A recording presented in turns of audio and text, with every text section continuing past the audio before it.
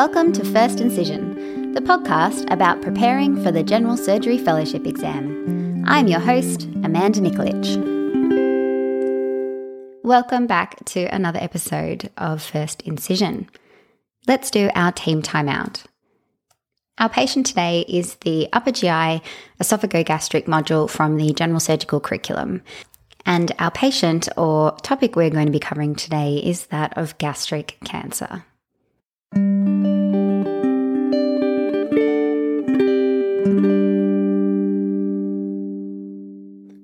So as always, I'm going to start with a little bit of a background about gastric cancer.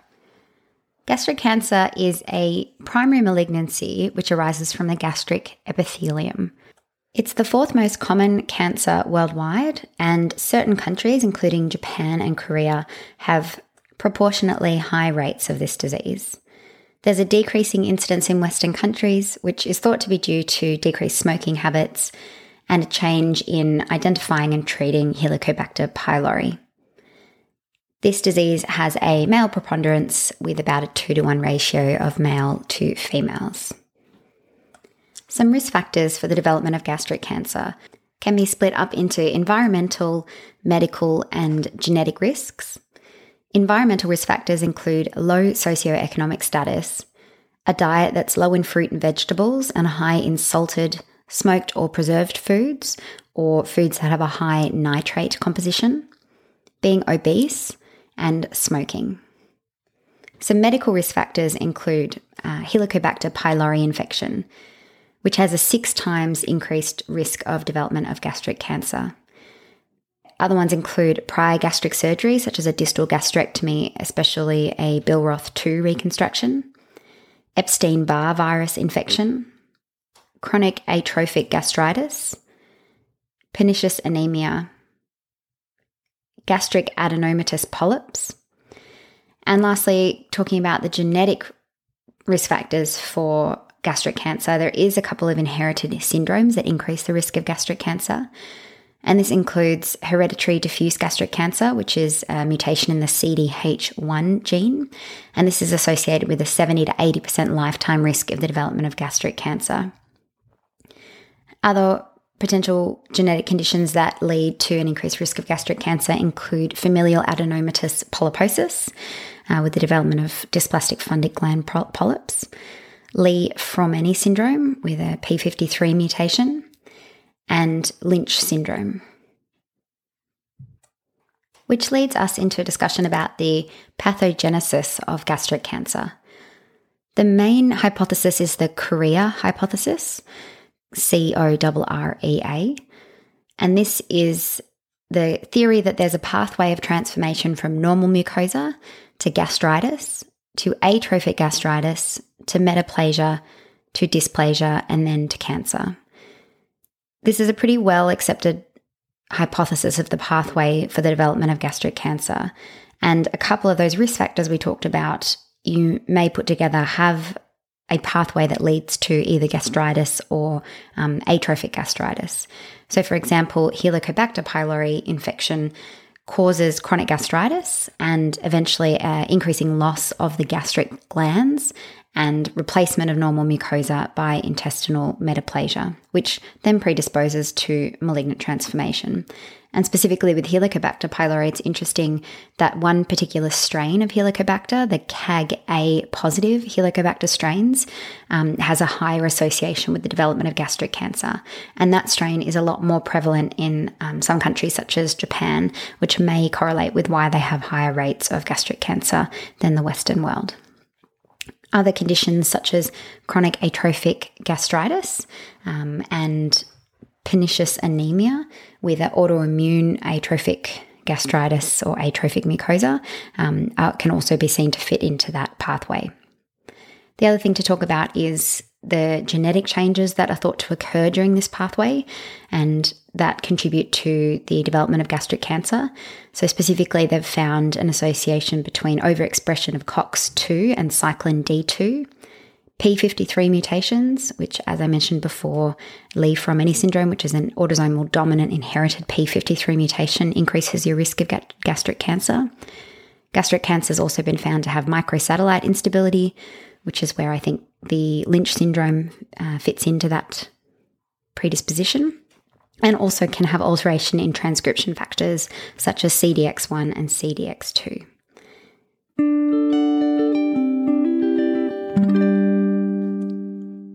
Before I get into gastric cancer, I wanted to briefly mention some of the precursor lesions that you may find on gastric biopsies and are important, A, to know what to do with if you get a biopsy with one of these results, and B, is important to know what the potential risk is of development of gastric cancer if you see one of these precursor lesions in your patient.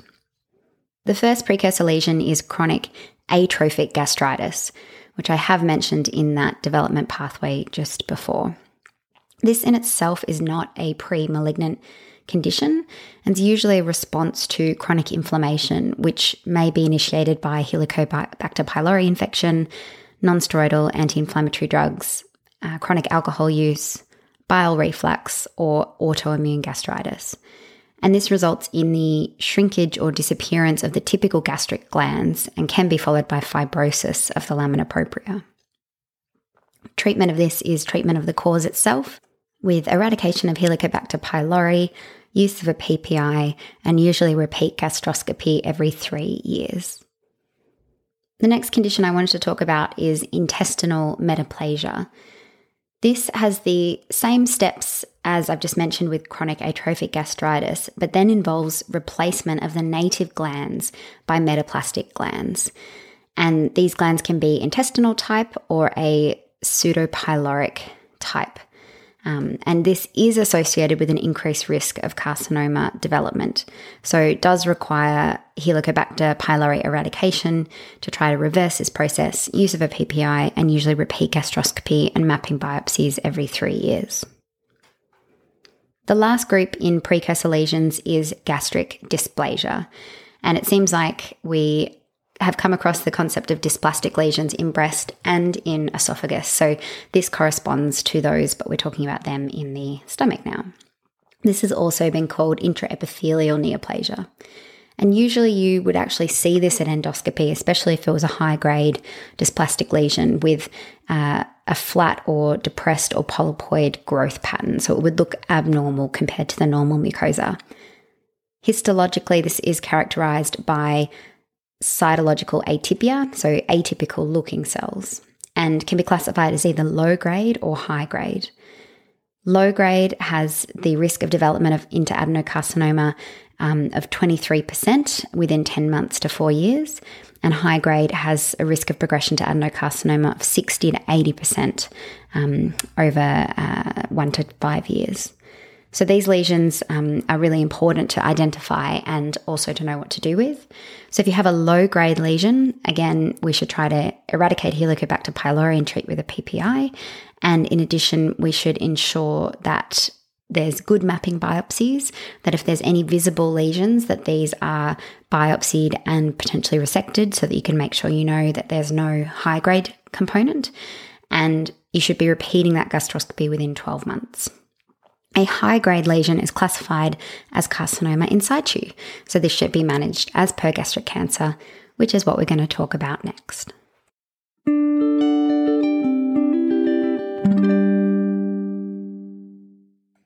So finally moving into the juicy part of the episode to talk a little bit more about gastric cancer. How may gastric cancer present? In some countries that have screening, such as in Japan, this can be picked up asymptomatically on a screening program. In Australia, though, we don't have screening unless patients have a known genetic predisposition. This includes in patients with hereditary diffuse gastric cancer. So this is that condition with a mutation in the CDH1 gene. And in these patients, they should be managed with a gastroscopy yearly or even with prophylactic surgery. The diagnostic criteria required for genetic testing of patients to look for hereditary diffuse gastric cancer is either 2 gastric cancers in the family, one of which was a diffuse gastric cancer diagnosed at less than 50, 3 confirmed diffuse gastric cancers in first or second degree relatives, independent of age, an individual with diffuse gastric cancer diagnosed before the age of 40, or a personal or family history of diffuse gastric cancer and lobular breast cancer with at least one case diagnosed before the age of 50. So in general, these can be picked up instantly at a gastroscopy done for another reason. It can present with vague epigastric discomfort, which is typically constant, non-radiating and not relieved by eating. It can give you an ulcer-type epigastric pain, could give patients reflux. Patients often present with weight loss due to the catabolic effects of the cancer and also potentially due to early satiety or obstruction. Patients with advanced lesions can present with gross gastric outlet obstruction or dysphagia, and they can also present with bleeding, which may present occultly as anemia or with hematemesis. On examination of a patient with gastric cancer, you may find nothing if there is an early lesion, but there are a few, pathonomic findings that you may find with especially advanced gastric cancer. So this includes a positive Virchow's node, which is the left supraclavicular lymph node, which if enlarged can be a sign of gastric cancer. The presence of a Sister Mary Joseph nodule, which is a palpable lesion at the umbilicus, which can be related to peritoneal disease. Patients may have hepatomegaly or jaundice if they have liver or peritoneal metastases, and can also have a Krukenberg tumour with evidence of metastases to the ovaries and a pelvic mass. Investigation of patients presenting with signs and symptoms of gastric cancer involves first confirming the diagnosis, and this is usually done with a gastroscopy. The important thing about doing a gastroscopy for gastric cancer is that you are clearly documenting where the gastric cancer is, the distribution, any other abnormal findings, and the proximal and distal extent of the tumours. Another really important thing is making sure you get a biopsy to diagnose the problem, because there are a number of different tumours that can present in the stomach. The next part of investigation is staging, and this aims to give us prognostic information about where the disease is and whether there's any evidence of metastatic disease. This could include an endoscopic ultrasound. I'm not really clear in clinical practice how this fits in exactly. In a recent shoot run by Anscosa, the presenter talked about it being useful to determine the T stage of the tumour, and that it could be useful to biopsy an out-of-field node that may change the staging to M1 disease and therefore make that tumour unresectable. But I've also read elsewhere that it's not great at determining between T1A and T1B, which is why you might want to do it if you were considering an EMR, but that it may be good at differentiating T1 from T2, etc. So we'll ask our special guest when we get them on the podcast about the role of EUS in investigation of gastric cancer. A CT chest abdo-pelvis with IV and oral contrast is an important staging scan to do for gastric cancer. In addition, patients will also undergo a staging laparoscopy with washings looking for peritoneal cytology and the presence of occult peritoneal disease. This can also give you information about whether or not the tumour is involving adjacent organs and confirm the location of the tumour, which may help you decide which operation you may do for this tumour.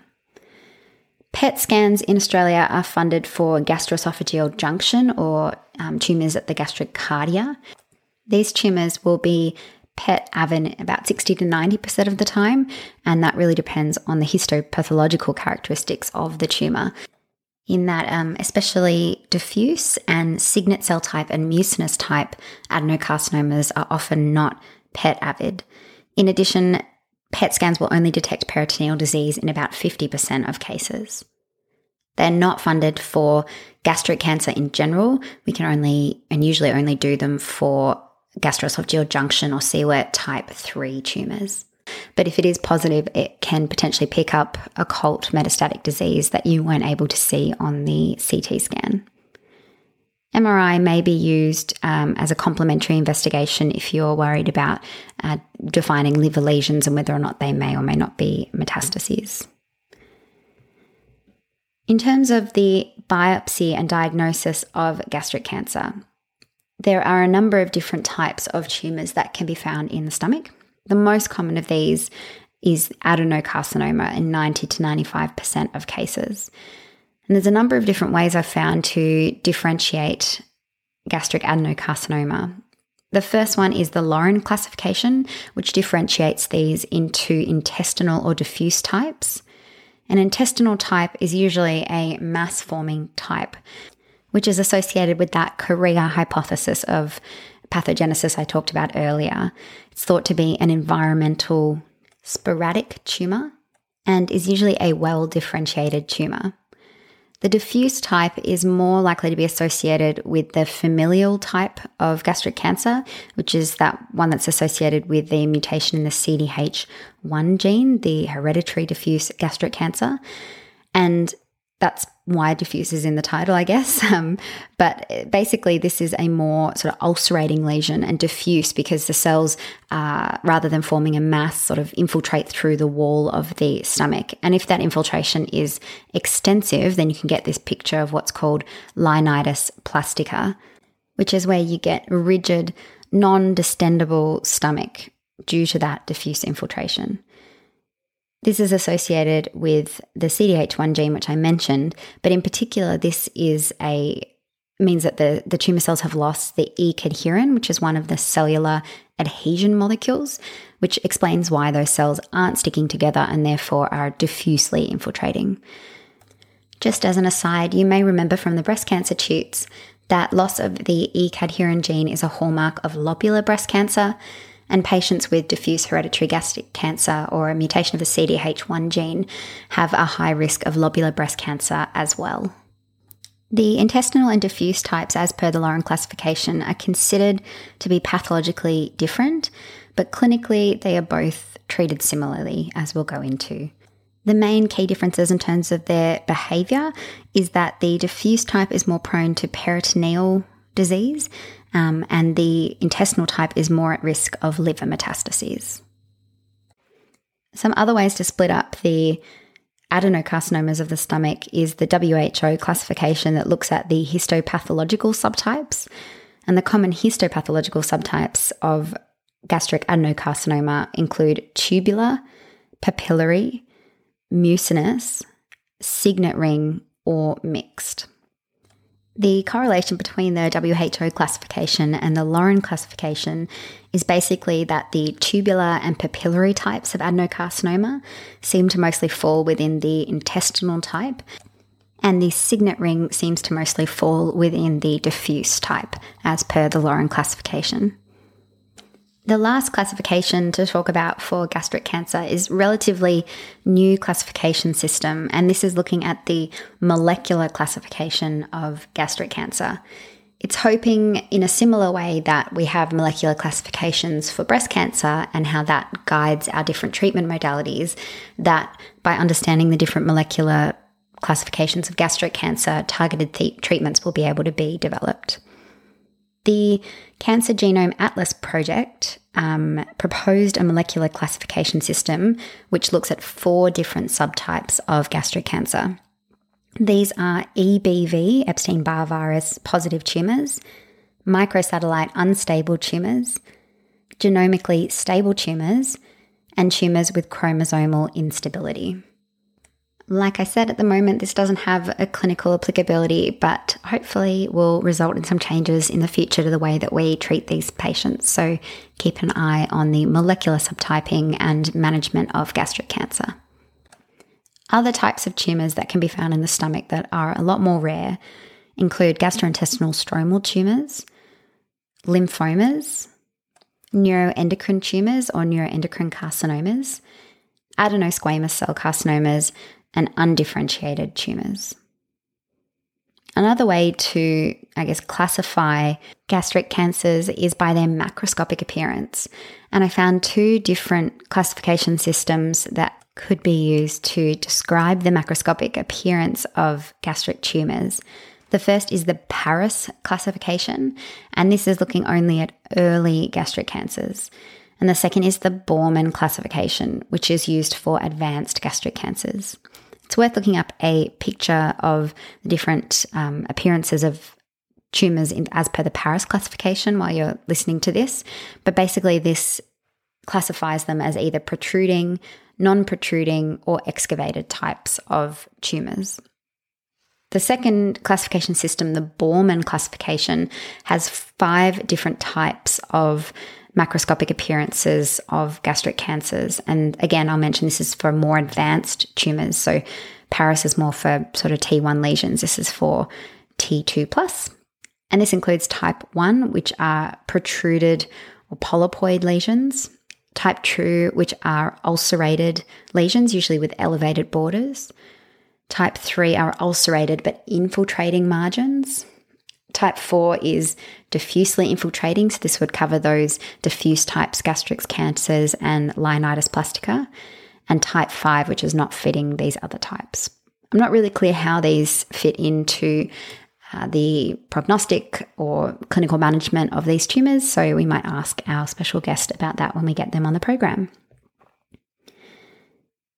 In terms of staging of gastric cancer, I found 2 different staging systems which apply to gastric cancer. The first is simply splitting it into early and advanced gastric cancer. In Australia, we don't deal with a lot of early gastric cancer given we don't do a lot of screening. So I think this is more relevant in Japan and Korea, but it's good to know about. So early means that the tumour is limited to the mucosa or submucosa and has no lymph node involvement. And from a prognostic perspective, these tumours have a 90% 5-year survival with treatment. An advanced gastric cancer is anything more than that. So if it's invading into the muscularis propria and beyond, or if there's any evidence of lymph node involvement. And these have a much worse prognosis with about a 36% 5-year survival with surgery and chemotherapy. The next staging system is the TNM classification system, which we should all be very familiar with by now. So briefly, I'll just revise the histopathology of the wall of the stomach. So firstly, the internal layer, or most internal layer, is the mucosa, which has 3 layers: the epithelium, the lamina propria, and the muscularis mucosa. Underneath this is the submucosa, and then underneath that is the muscularis propria, which is made up of that inner oblique, middle circular, and outer longitudinal muscle layers. Remember, there's 3 layers in the stomach. And the outside layer to this is the serosa. So going through the TNM staging system, tumour in situ, TIS, is intraepithelial tumour without invasion of the lamina propria. So this includes high-grade dysplasia. T1 tumours invade into only the submucosa, being split into T1A, which is invading the lamina propria or muscularis mucosa only, so not extending past the mucosa, and T1B invading the submucosa. T2 invades the muscularis propria, any of those muscle layers. T3 is invasion of the subserosa without invasion of the visceral peritoneum or adjacent structures. And T4 is tumour perforating the serosa or invading adjacent structures. The end stage has to do with lymph node metastases, as we all know about. N1 are metastases in 1 to 2 regional lymph nodes. N2 is metastases in 3 to 6 regional lymph nodes. And N3 is metastases in greater than 7 regional lymph nodes. Metastases on the M stage has to do with distant metastases. And M0 is no metastases. M1 are distant metastases. And this includes positive peritoneal cytology and a mental seeding. The extent of lymph node involvement is the most important independent prognostic factor in gastric cancer. And when we talk about regional lymph nodes in gastric cancer, we're talking about those that we remove at resection. So this includes the perigastric nodes along the greater and lesser curve, nodes at the left gastric artery, common hepatic artery, celiac trunk, splenic hilum and splenic artery, and the hepatoduodenal nodes.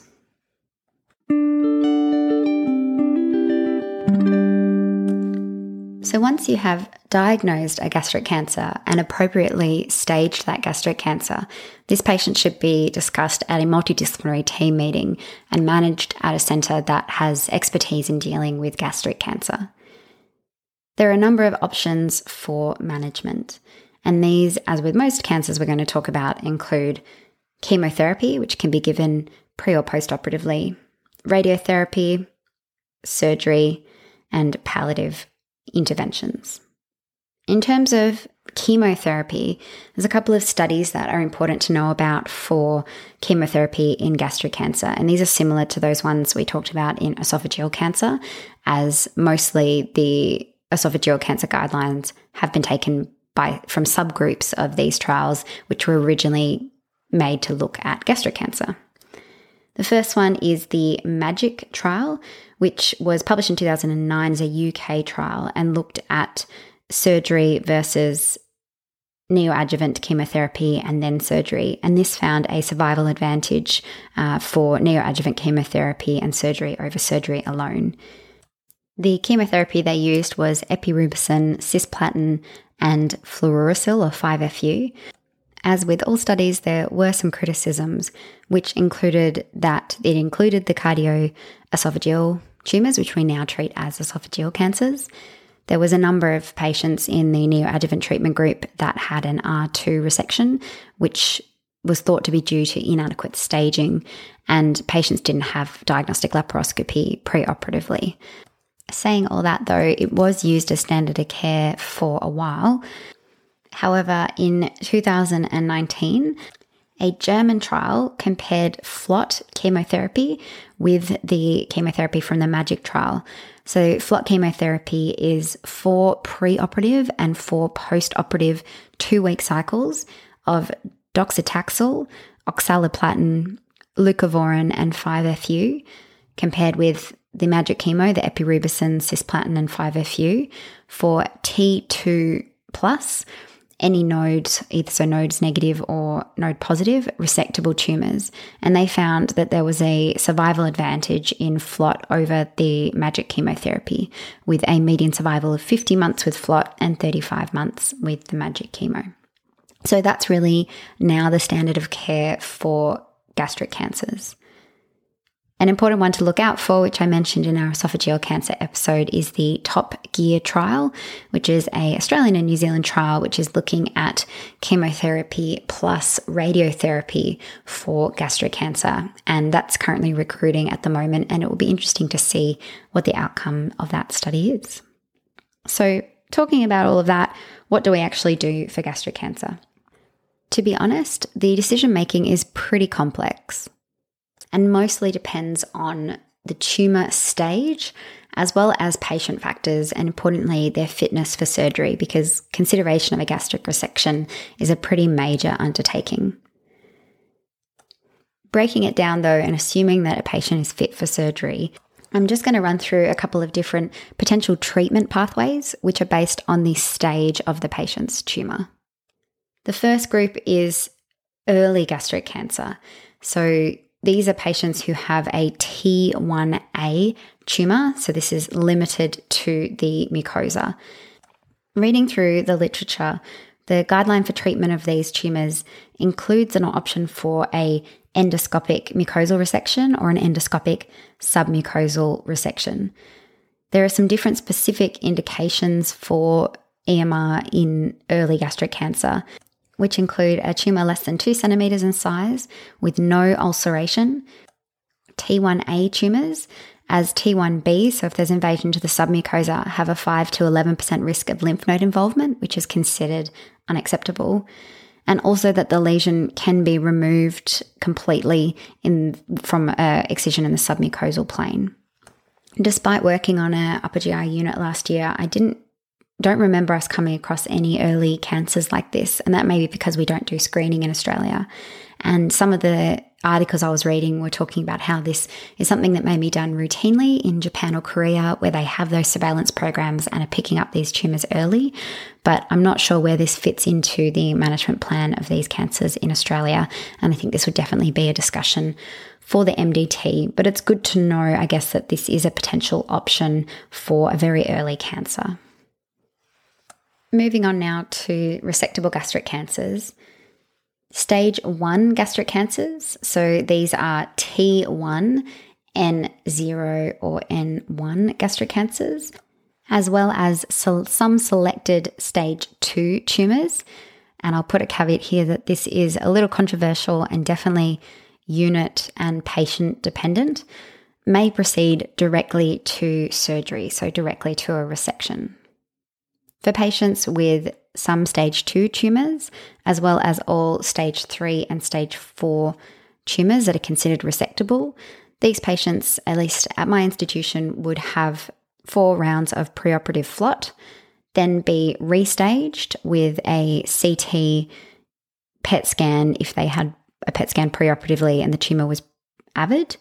And depending on whether or not they had a positive cytology pre-treatment or whether they had a large bulky tumour, you may consider repeating the staging laparoscopy and washings, but this is not routine.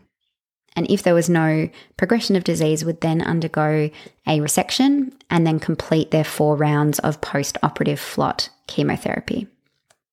We've proven that the use of multimodality therapy in gastric cancer for patients who have non-metastatic resectable disease provides the best possible prognosis.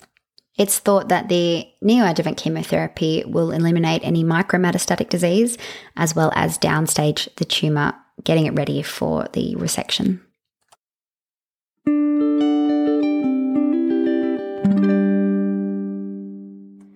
So that leads us nicely into having a bit of a discussion about surgery for gastric cancer. As I mentioned earlier, surgery is a pretty major undertaking. In general, when we talk about surgery for gastric cancer, we're talking about either a total gastrectomy or a subtotal gastrectomy. Patients who have been considered for surgery really need to be worked up for their fitness for surgery, and this may include a history and examination, asking them about their exercise tolerance, any comorbidities or potential risk factors. Patients should also have ECGs and often will have stress testing and echoes, especially as part of their chemotherapy workup as well. And importantly, they may undergo cardiopulmonary exercise testing, which is important for determining the patient's ability to survive the surgery, I guess, from a cardiovascular perspective. And most of these patients, at least in my institution, will undergo a prehabilitation program where they will be given exercises and try to improve their cardiopulmonary status prior to surgery. They'll often see a perioperative medical physician to improve their comorbidities, and important to consider in these patients nutrition, as given the location of their tumour, they are prone to having issues with oral intake and weight loss, and making sure they have adequate nutrition is really important to improving their oncological and post-surgical outcomes. Going into a bit more detail about the different operations. The goal of operating on gastric cancer is to achieve an R0 resection. So it should only be undertaken if you think that you can achieve an R0 resection. An R1 resection is where you have a margin that's less than 1 millimetre. So an R0 means having at least a 1 millimetre or more margin. In addition to this, you want to make sure you have at least a 5 centimetre proximal margin, and also want to ensure that you are taking the left gastric pedicle as well as the draining regional lymph nodes. The choice of which operation to use depends on the location of the tumour. Tumours that are in the cardia of the stomach or the proximal stomach should have a total gastrectomy and are usually reconstructed with a Roux-en-Y esophagojejunostomy. A total gastrectomy involves removal of the entire stomach, adjacent lymph nodes, and the greater omentum. For tumours that are located in the distal stomach, where you think you can get a 5 to 6 centimetre margin above the tumour, these patients may be considered for a subtotal gastrectomy, where the distal stomach is removed, as well as the greater omentum and draining lymph nodes, and a gastrojejunostomy is then performed with the remnant stomach. An important thing to note, just in terms of terminology, is that a subtotal gastrectomy is an oncological operation, and this involves taking the left gastric artery and all of the lymph nodes, which is different to a distal gastrectomy, which is something that's done for benign conditions. So just important to be aware of that terminology difference. Having mentioned removing lymph nodes whilst doing a gastrectomy, we should probably talk a little bit about which nodes are removed. This is a little controversial. There's a lot of research out there on how many nodes and which nodes should be resected to provide the best oncological outcomes. And it does seem that the number and which lymph nodes are taken is operator dependent, region dependent, country dependent, really. In general, we should be trying to remove at least 18 lymph nodes with the resection specimen. When we're talking about lymph nodes, there are a number of lymph nodes that are regional, and it's worth looking up an image at this point of the regional lymph nodes related to gastrectomies. This will give you a nice anatomical picture with all of the different nodes numbered from 1 to 16. When we're talking about a lymphadenectomy for gastric cancer, there is some terminology that's used. So a D0, D1, D1 plus, D2 and D3 lymphadenectomies are the ones that are sort of described and are researched in the literature. And basically this refers to which lymph nodes are being removed. So if you remove a certain number of lymph nodes in certain locations, then that has a specific terminology, whether it's D1 or D2. One of my consultants taught me a way of remembering which lymph nodes are which I found really helpful. And I'm going to try to get her on the program actually, so you can listen out for that episode. But she said that you can remember the lesser curvature lymph nodes by the odd numbers, 1, 3, and 5, and the greater curvature lymph nodes being 2, 4, and 6.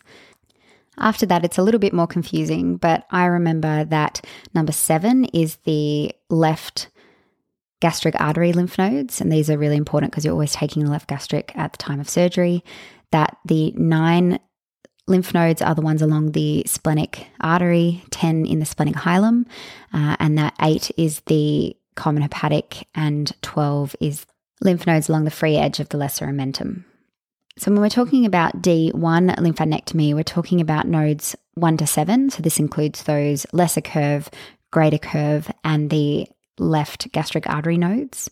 A D1 plus will also include 8, which is the common hepatic, 9 along the splenic artery, and 11, which is, along the splenic artery more distally. And a D2 includes all of those, but also includes the most distal splenic artery, the splenic hilum, and 12, which is those porta hepatis nodes. Some of the original descriptions of a D2 lymphadenectomy included a distal splenectomy and pancreatectomy, but I don't think that's something that we do here in Australia, so we might call that a modified D2 gastrectomy. And then there is also a D3 lymphadenectomy dissection, which has been researched mostly in Asian countries with high volumes of gastric cancers. This is a pretty extensive lymphadenectomy that includes removing some of the para-aortic nodes and going hunting pretty deep in the retroperitoneum for these nodes. It's been associated with higher complications and doesn't seem to have much benefit to overall survival, so this isn't something that's routinely done in Australia. The last thing I'd like to touch on when talking about surgery for gastric cancer or any major resection, and I think this is really examinable, is the concept of ERAS, or enhanced recovery after surgery. The ERAS protocol will vary depending on your institution, but at our hospital we try to have a really standard pathway for these patients to go through to make sure that preoperatively, intraoperatively, and postoperatively they are having as many of the different approaches for ERAS as possible. The evidence for ERAS is that one individual component or intervention isn't what improves outcomes. It's using all of the different components together to improve patients' outcomes. So specifically, I've already mentioned nutrition for this group is really important, as well as prehabilitation. We also provide our patients with a carbohydrate drink preoperatively in the morning of surgery to minimize their fasting and dehydration.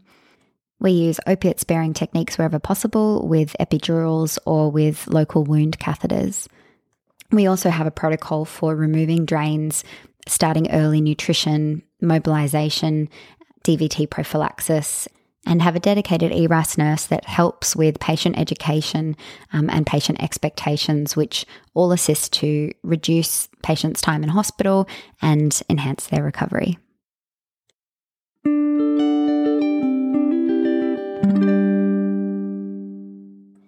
So having covered a lot of information about management pathways for mostly resectable disease and talking about surgery, we should touch on advanced, unresectable or metastatic gastric cancer. Unfortunately, 20 to 30% of patients presenting with gastric cancer will present with stage 4 disease.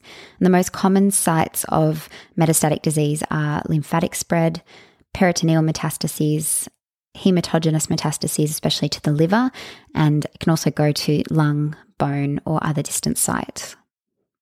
In terms of palliative measures, options include local therapies for symptom control and also systemic disease to try to improve overall survival.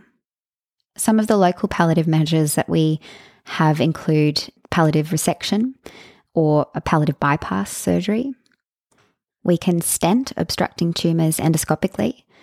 And also there's options for a bleeding tumour that may include endoscopic therapies or angiography techniques.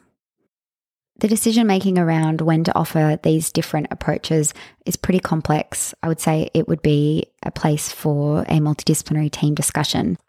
It would require some pretty deep consideration of the patient's functional status and prognosis. There are definite pros and cons with surgery in palliative disease. There are also a lot of concerns about stents, including stent migration or complications related to those. And so it really should be considered on a case-by-case basis.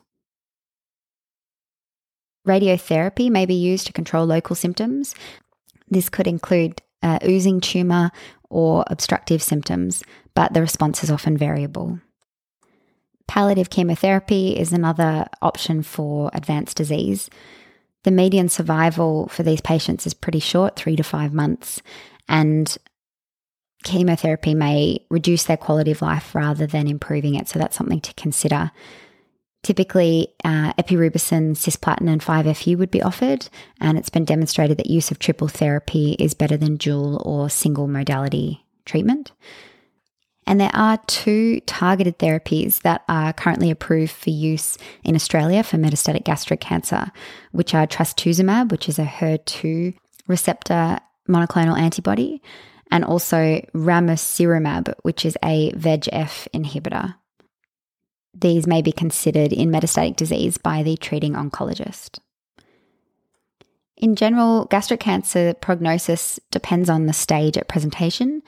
So, for example, 5-year survival of stage 1 disease is between 60 and 75%, which reduces to a 5% 5-year survival in stage 4 disease. And some prognostic factors that indicate a higher likelihood of survival in gastric cancer include a lower T&M category, patients who have an R0 resection, patients who have a tumour that's in the cardia or distal stomach do better than those with tumours in the proximal stomach. The intestinal subtype versus the diffuse subtype has a better prognosis. The lack of lymphovascular invasion is a good prognostic sign. And an adequate lymphadenectomy is also associated with improved survival.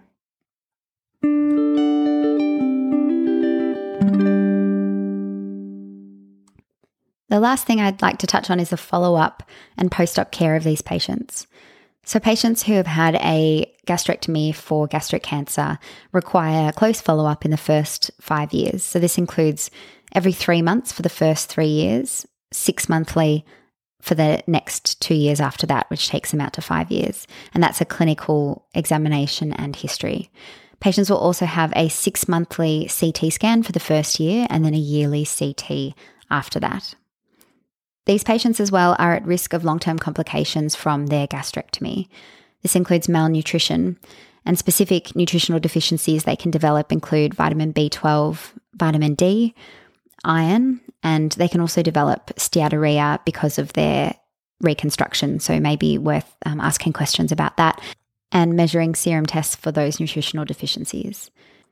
Another long-term complication it's worth asking about is whether patients are having bile reflux, and this can occur if the roux limb is not of a sufficient length.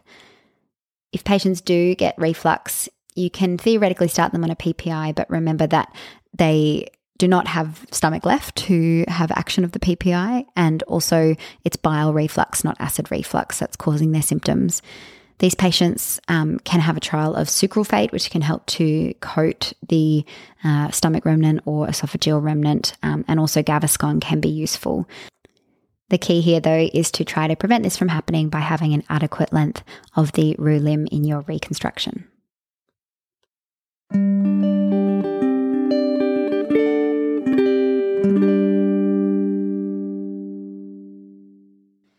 And that brings us to the end of this episode on gastric cancer. It is a little bit of a complex topic, so please let me know if you think I've said something that's not correct or if things are done differently in your institution.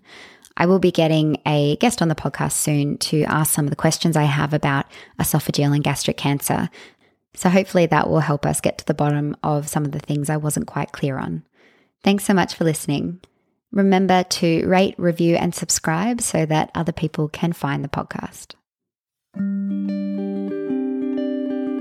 It's time to close up.